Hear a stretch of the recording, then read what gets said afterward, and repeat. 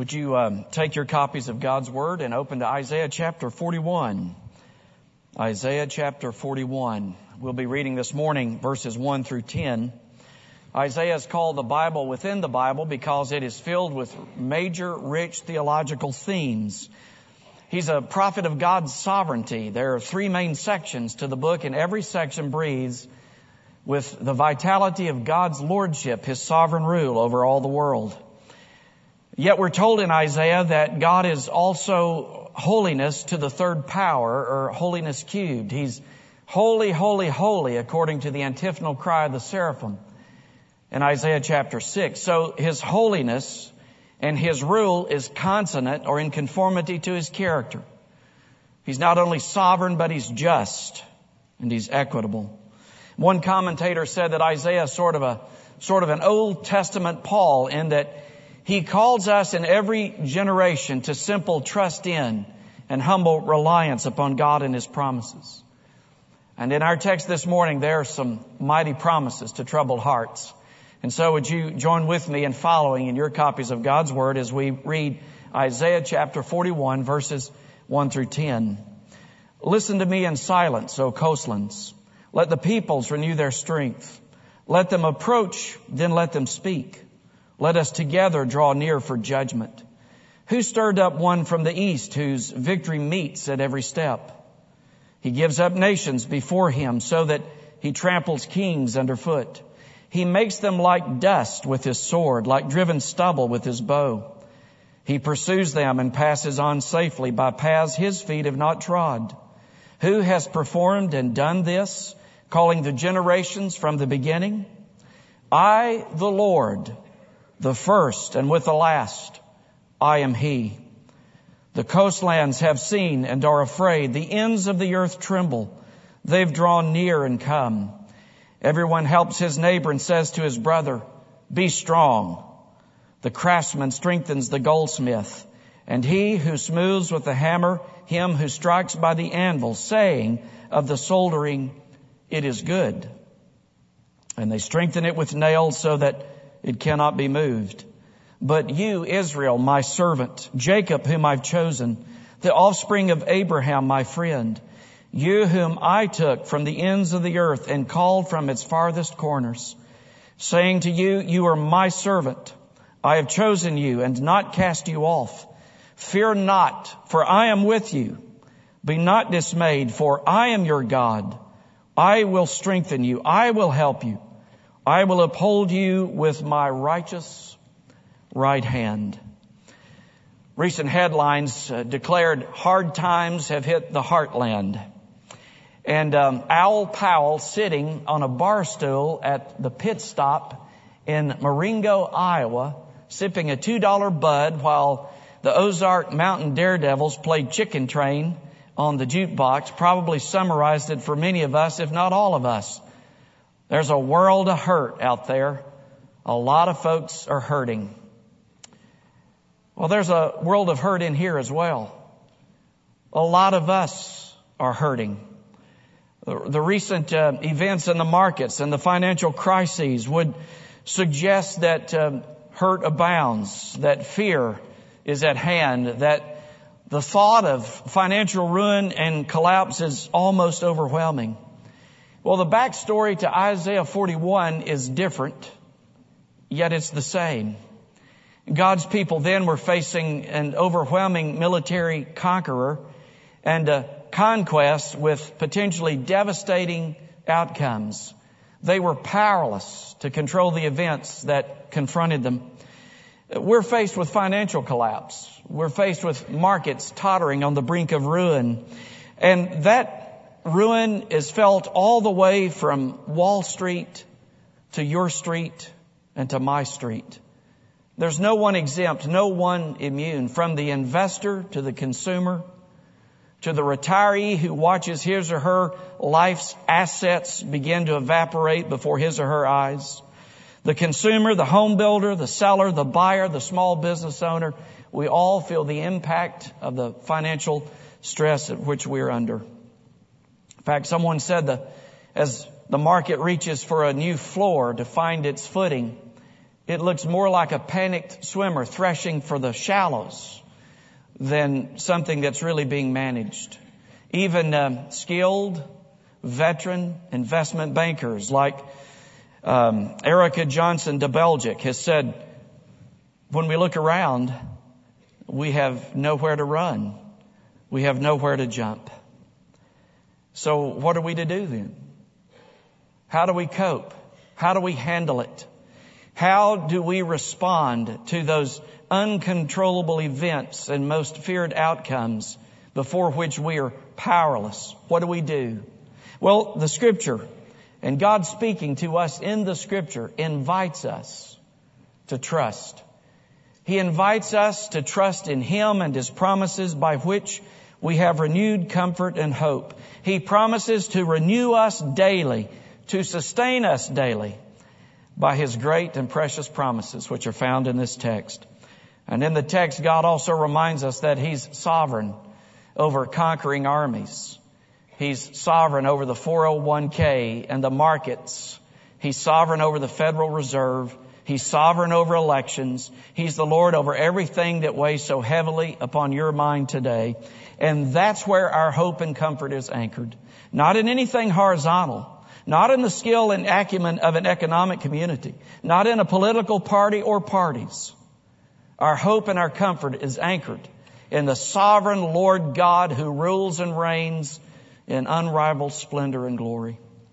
And notice, because God in the text is sovereign, we see His lordship everywhere. It's like, I can't remember the technical name for it, but it's like those designs or puzzles, those diagrams that you look at and it appears to be chaotic and meaningless. But once you see Jesus or whatever is in the puzzle or in the diagram, you can't see anything else but Jesus. Well, once our eyes are open to the lordship of God over life, you can't help but see it everywhere, and we see it clearly in this text.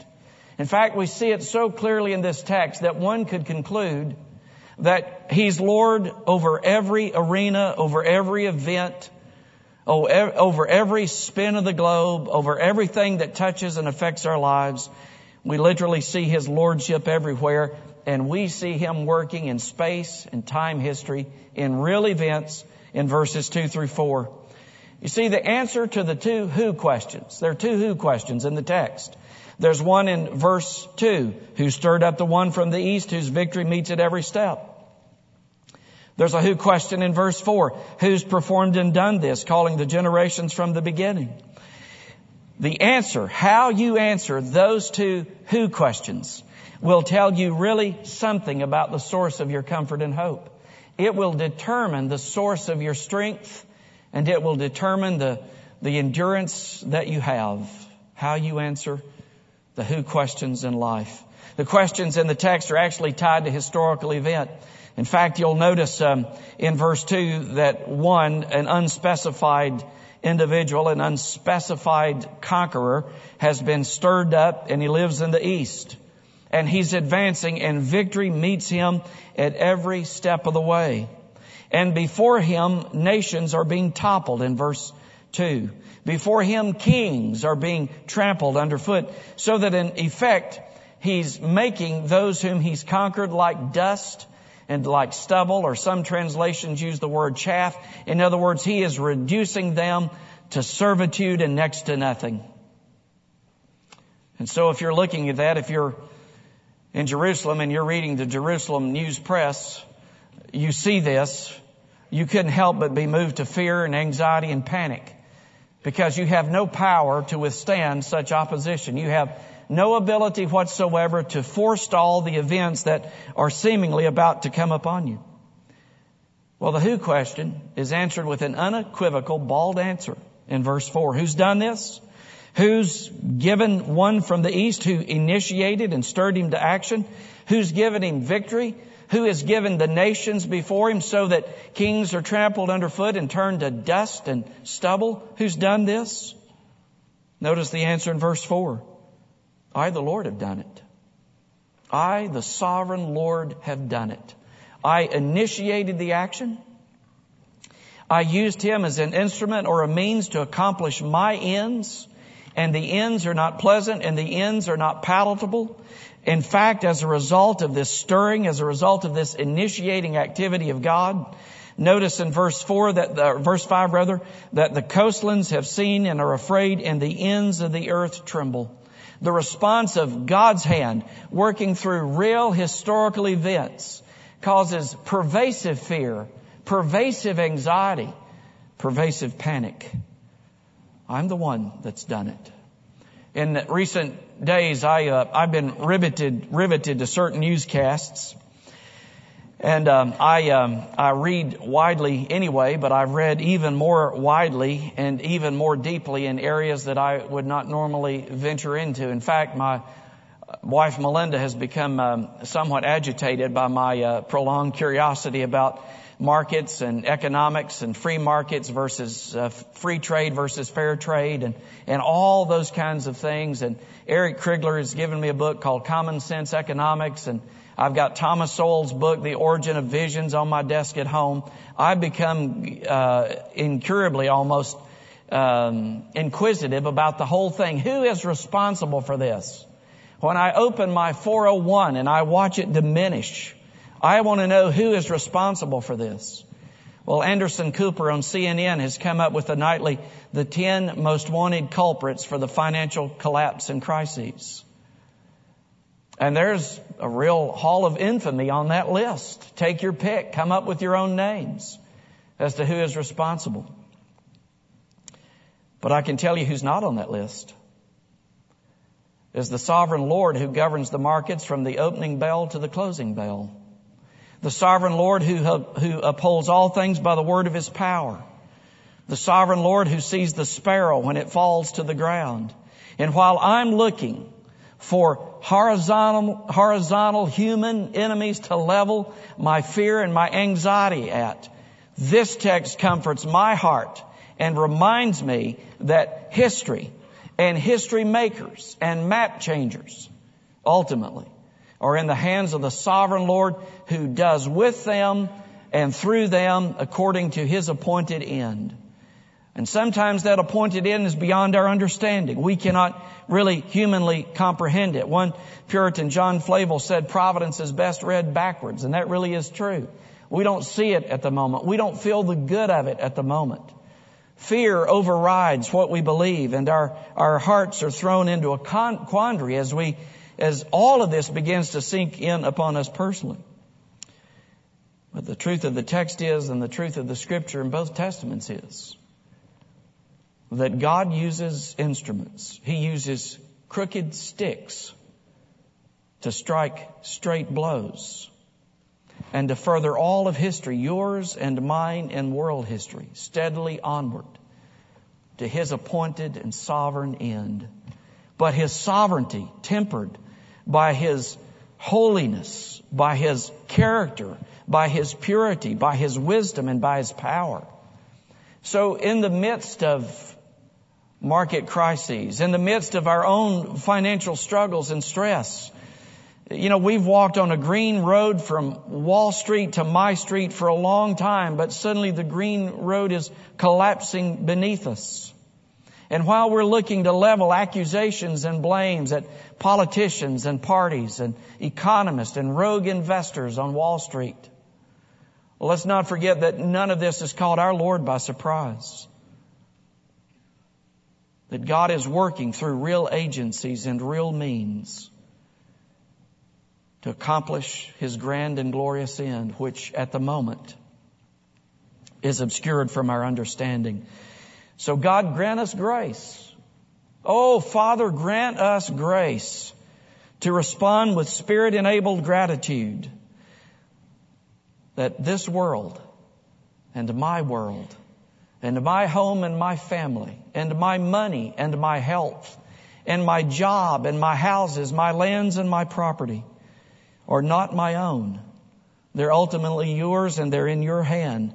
From the smallest particles of matter in the furthest galaxy to the opening bell to the closing bell, it's all his. The Lord, speaking through the prophet in Haggai, says to his people, the gold and silver is mine. Speaking through the psalmist in Psalm 50, He says, I own the cattle on 1,000 hills.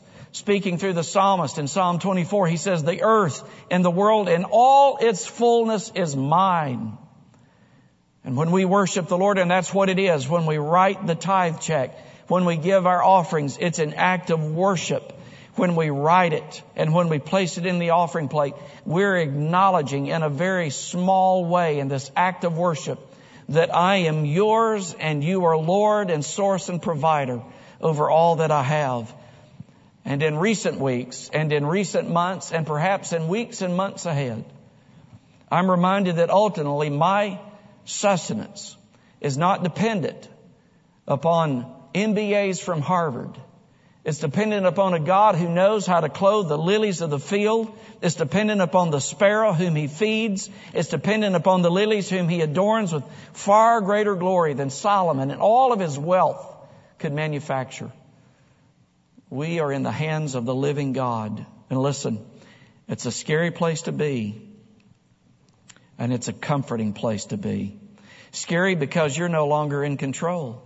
Scary because another is calling the shots and managing your life and your portfolio. But it's a comforting place to know that He will not leave you and He will not forsake you. When Jesus was comforting His worried and beleaguered disciples in the Sermon on the Mount in Matthew 6, He tells them not to fear what tomorrow may bring. He punctuated His point. He illustrated it by pointing to the birds of the air. And He said, you know, God takes care of them. Will He not take care of you? He pointed to the surrounding flowers in the field and He said, God sustains those flowers. Will He not also sustain you? Will He not take care of you? Your response and my response to the who question, who is responsible, will determine your level of comfort and hope. If you believe that ultimately all of this is in God's hands, you will have a steady undergirding source of strength and confidence and hope that you're not really left to the whim of the reserve, to the Congress, to the local politician, to the customers in your place of employment. Ultimately, you're dependent upon a sovereign Lord who's made you His own by the redeeming blood of the Lord Jesus. When my children were very small, we had a little bit bigger yard than we currently have, and Melinda surprised me one year by buying, actually it was a 3-part deal. My parents, Melinda's parents, and Melinda surprised me one year with a riding lawnmower. And I thought, wow, what a luxury. I don't have to push anymore. I can ride. I found myself cutting the yard more often, by the way. And the kids, I would get the kids. They were very small. I'd get the kids on my lap and wouldn't have the blade going. For some of you automatically think, well, that's not safe.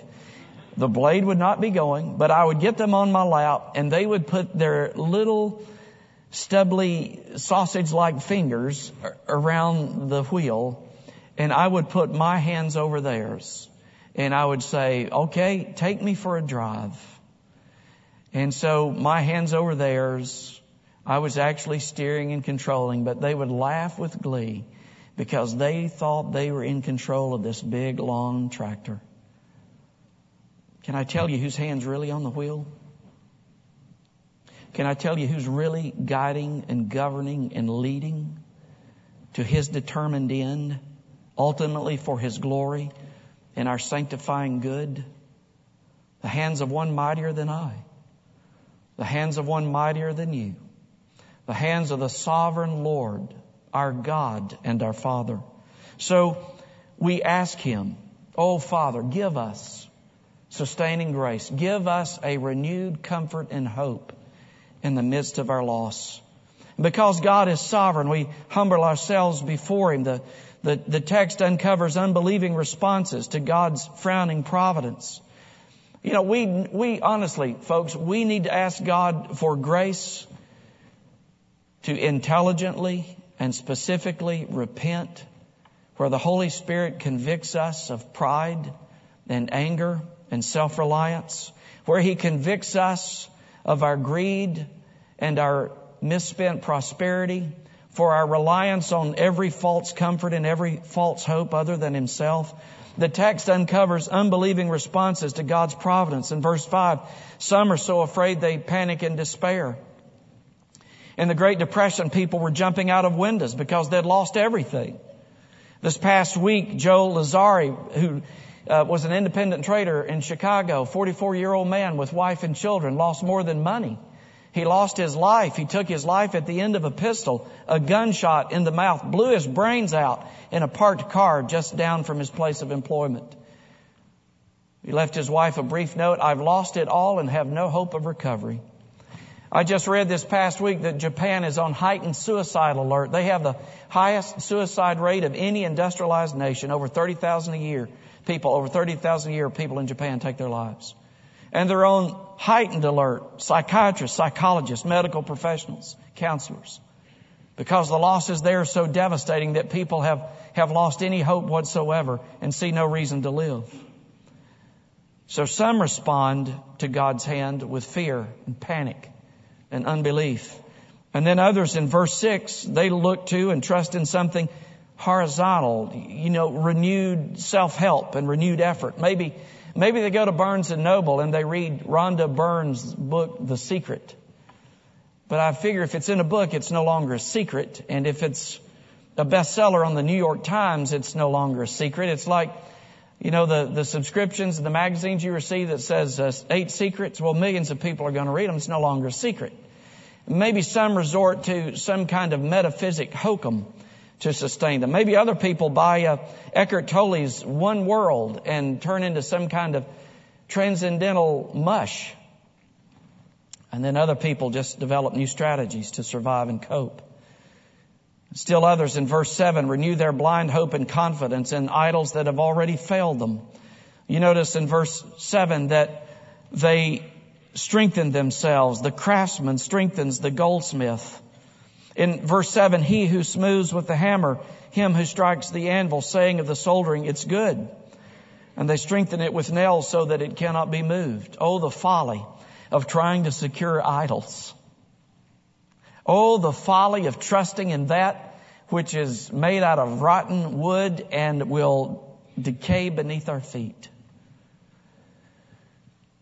But they renew themselves and pour their energy into further idol making.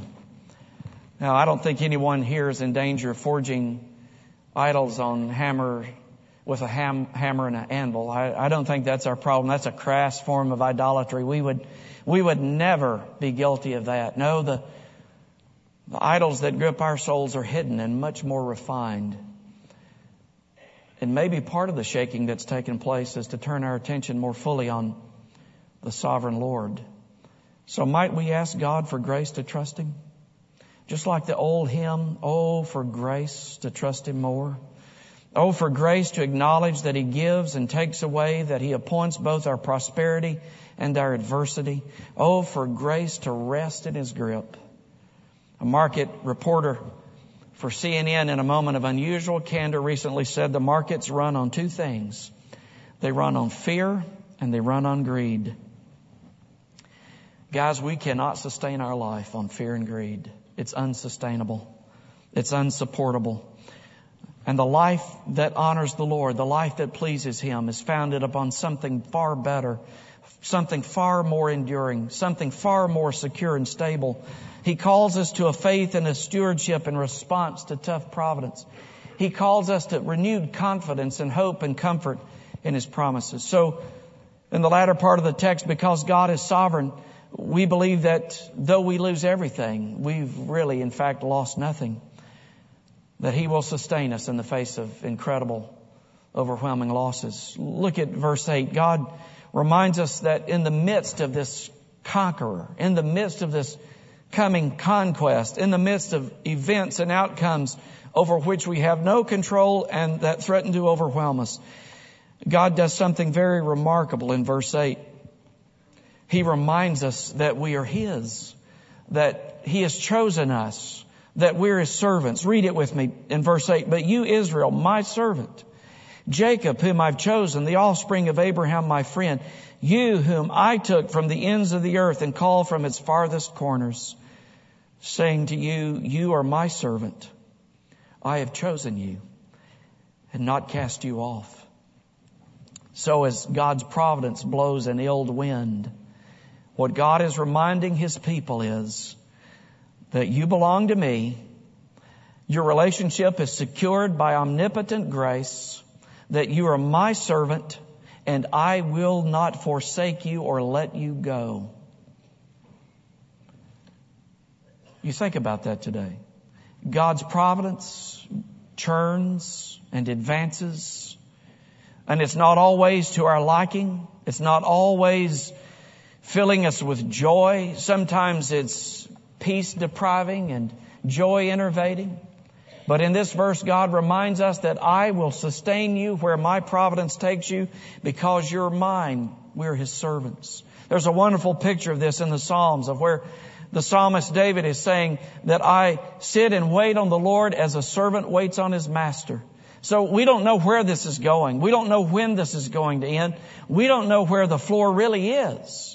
But in the interim, we remind ourselves that we are His servants, chosen by grace, that He owns us, that He has secured us, and that He gives us Himself and will sustain us in times of dark and frowning providence. There are 13 personal pronouns in the latter part of these verses, verse 8, verse 9, verse 10. I and my, emphatically stating over and over, God is speaking words of comfort to His troubled people. He's renewing their hope and their confidence, not in themselves, not in their idols, not in one another. All of that's being stripped away. Every source of help is being removed. And in the midst of the powerlessness, He is saying, I am with you in your weakest moments. I am with you in your darkest nights. I am with you in every loss and every collapse, and I will sustain you, and I will be more than you need. We are living, breathing persons marked by God's indelible grace. John Flavel was right when he said providence is best read backwards. He was exactly right. We don't see it at the time. You know, I read the newspapers and I don't see the Lord's name in there anywhere. I watch Lou Dobbs at 6 o'clock while I eat dinner, and I don't hear Lou invoking the sovereign Lord much, if at all. I've seen all the debates, and I've yet to hear the name of the risen Savior invoked in any of them. But let me tell you what we do know on the basis of this book. For example, Romans 15 says that the things in the Old Testament were written for our comfort and our consolation. So let me tell you what we do know, for example, from Isaiah chapter 41. Nobody comes from the east and subdues nations and topples kingdoms and grinds kings under their dust without the Lord's permissive will. It just does not happen. I initiate it, and the outcome of that is fear and anxiety and panic, and I'm behind that too. And behind all of that, though, He whispers to His people, don't be afraid. Do not be afraid. Do not be afraid, because I am with you, and you are mine. Providence is read backwards. Turn over to chapter 44 for just a moment. A few chapters later, some years later, this unspecified conqueror coming from the east is identified. In Isaiah chapter 44 and verse 28, let's start at verse 24. Isaiah 44 verse 24. Thus says the Lord your Redeemer, who formed you from the womb. I am the Lord who made all things, who alone stretched out the heavens, who spread out the earth by myself, who frustrates the signs of liars and makes fools of diviners, who turns wise men back and makes their knowledge foolish, who confirms the word of His servant and fulfills the counsel of His messengers, who says of Jerusalem, she shall be inhabited, and of the cities of Judah they shall be built, and I will raise up their ruins, who says to the deep, be dry, I will dry up your rivers, and who says of Cyrus, that's the unknown, unnamed conqueror in Isaiah chapter 41, who says of Cyrus, he's now named, he is my shepherd, and he shall fulfill all my purpose, saying of Jerusalem, she shall be built, and of the temple your foundation shall be laid. Look at Isaiah 45:1.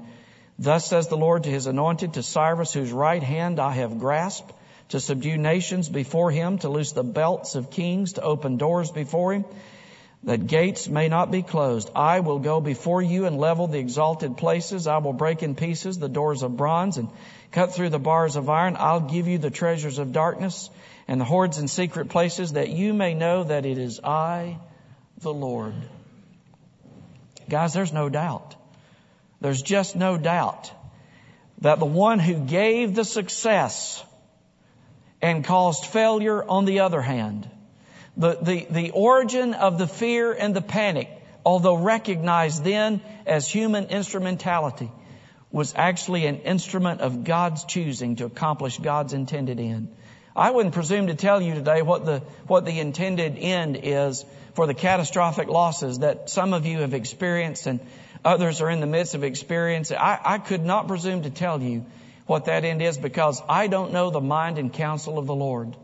But I do think, and I say this cautiously, I do think I understand from this text that ultimately you have to rest in the knowledge that God knows exactly what He's doing, though we cannot understand it. And though we cannot understand it, you also have to believe that God has brought you into a relationship of grace, that He is your Savior, your Redeemer, your Sustainer, your Keeper, and that He will give you grace to persevere in tough days and in tough times. And if that's not enough, turn back to Isaiah 41:10.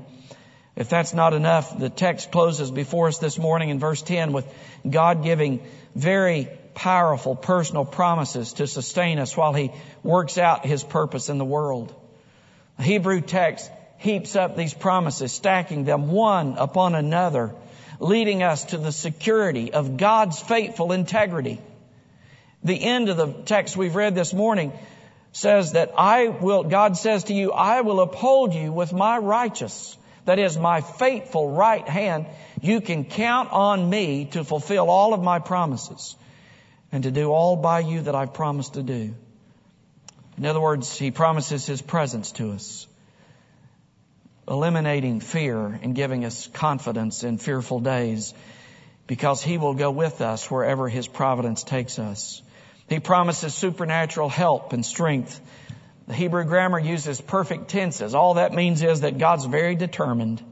He's very, very determined to uphold you, to sustain you, to strengthen you, to help you, to uphold you, all with His righteous right hand. When I was a child, I was very afraid of the dark and very fearful at night when I went to bed, particularly after watching scary programs. It looks like I would have learned my lesson, but I was 4, 5, 6. Okay, I was 12 or 13 years old, and so I would go to bed and literally become terrified while I was in the bed. I think I spent more time under the covers, under this vain notion that if I'm under the covers, I can't be seen, they won't find me, and therefore they won't hurt me, until I would finally have to come up for air. Many a night as a 4-year-old boy, paddling down the hall to Mom and Dad's room and saying, I'm scared. Because at night things seem worse, don't they? When it's dark, things always seem worse. The shadows in your room become imagined tormentors and sources of unspeakable horror when you're a child. I'd paddle down the room to Mom and Dad's room and I'd say, I'm scared. And they would respond with this, you have nothing to fear. We're right here with you. And we're not going to let anything happen to you. I'd paddle back down the hall because I knew I was not alone. There was someone bigger, stronger, more powerful than me in the house. And whatever those shadows threatened, there was someone down the hall who would step in and take care of me. Are you afraid? Are you apprehensive? Are you anxious? As you've watched a lifetime of sweat equity totter on the brink of collapse. Are you retired? You've worked hard all of your life. And now you're watching that 401k be depleted by mechanisms and decisions over which you had no control. Are you looking for meaningful employment? Are you worried about your kids going to college? You behind on a mortgage payment? Have your kids been in private school all of their life and now, I don't know if they're going to be able to stay there. Can I tell you that there's one bigger than you and bigger than I who's in the house? And He's given you unshakable promises that I will be with you in the days to come. And I will sustain you, and I will keep you, and I will uphold you with my righteous right hand. Folks, that's our only source of comfort and hope, is that His hands are on the wheel. Father, as we bow before you this morning, we are so grateful that you are not only a mighty God, a powerful God, but by the person and work of the Lord Jesus, you are our gracious Father. And I pray that through the very personal ministry and work of the Holy Spirit in our individual lives today, that we would feel the good of this. We would feel the comfort of it. And that day by day we would feed upon these promises. We would soak our hearts in them. So that as we see the circumstances in the markets and the financial world unfold, it would all be filtered through our faith and not through our unbelief. That though you're at work in ways we cannot understand, though you're at work in ways that may unsettle and unnerve us, we're confident that you will keep us and sustain us because we're your people by indelible grace through the finished sufficient work of Christ, in whose name we pray. Amen.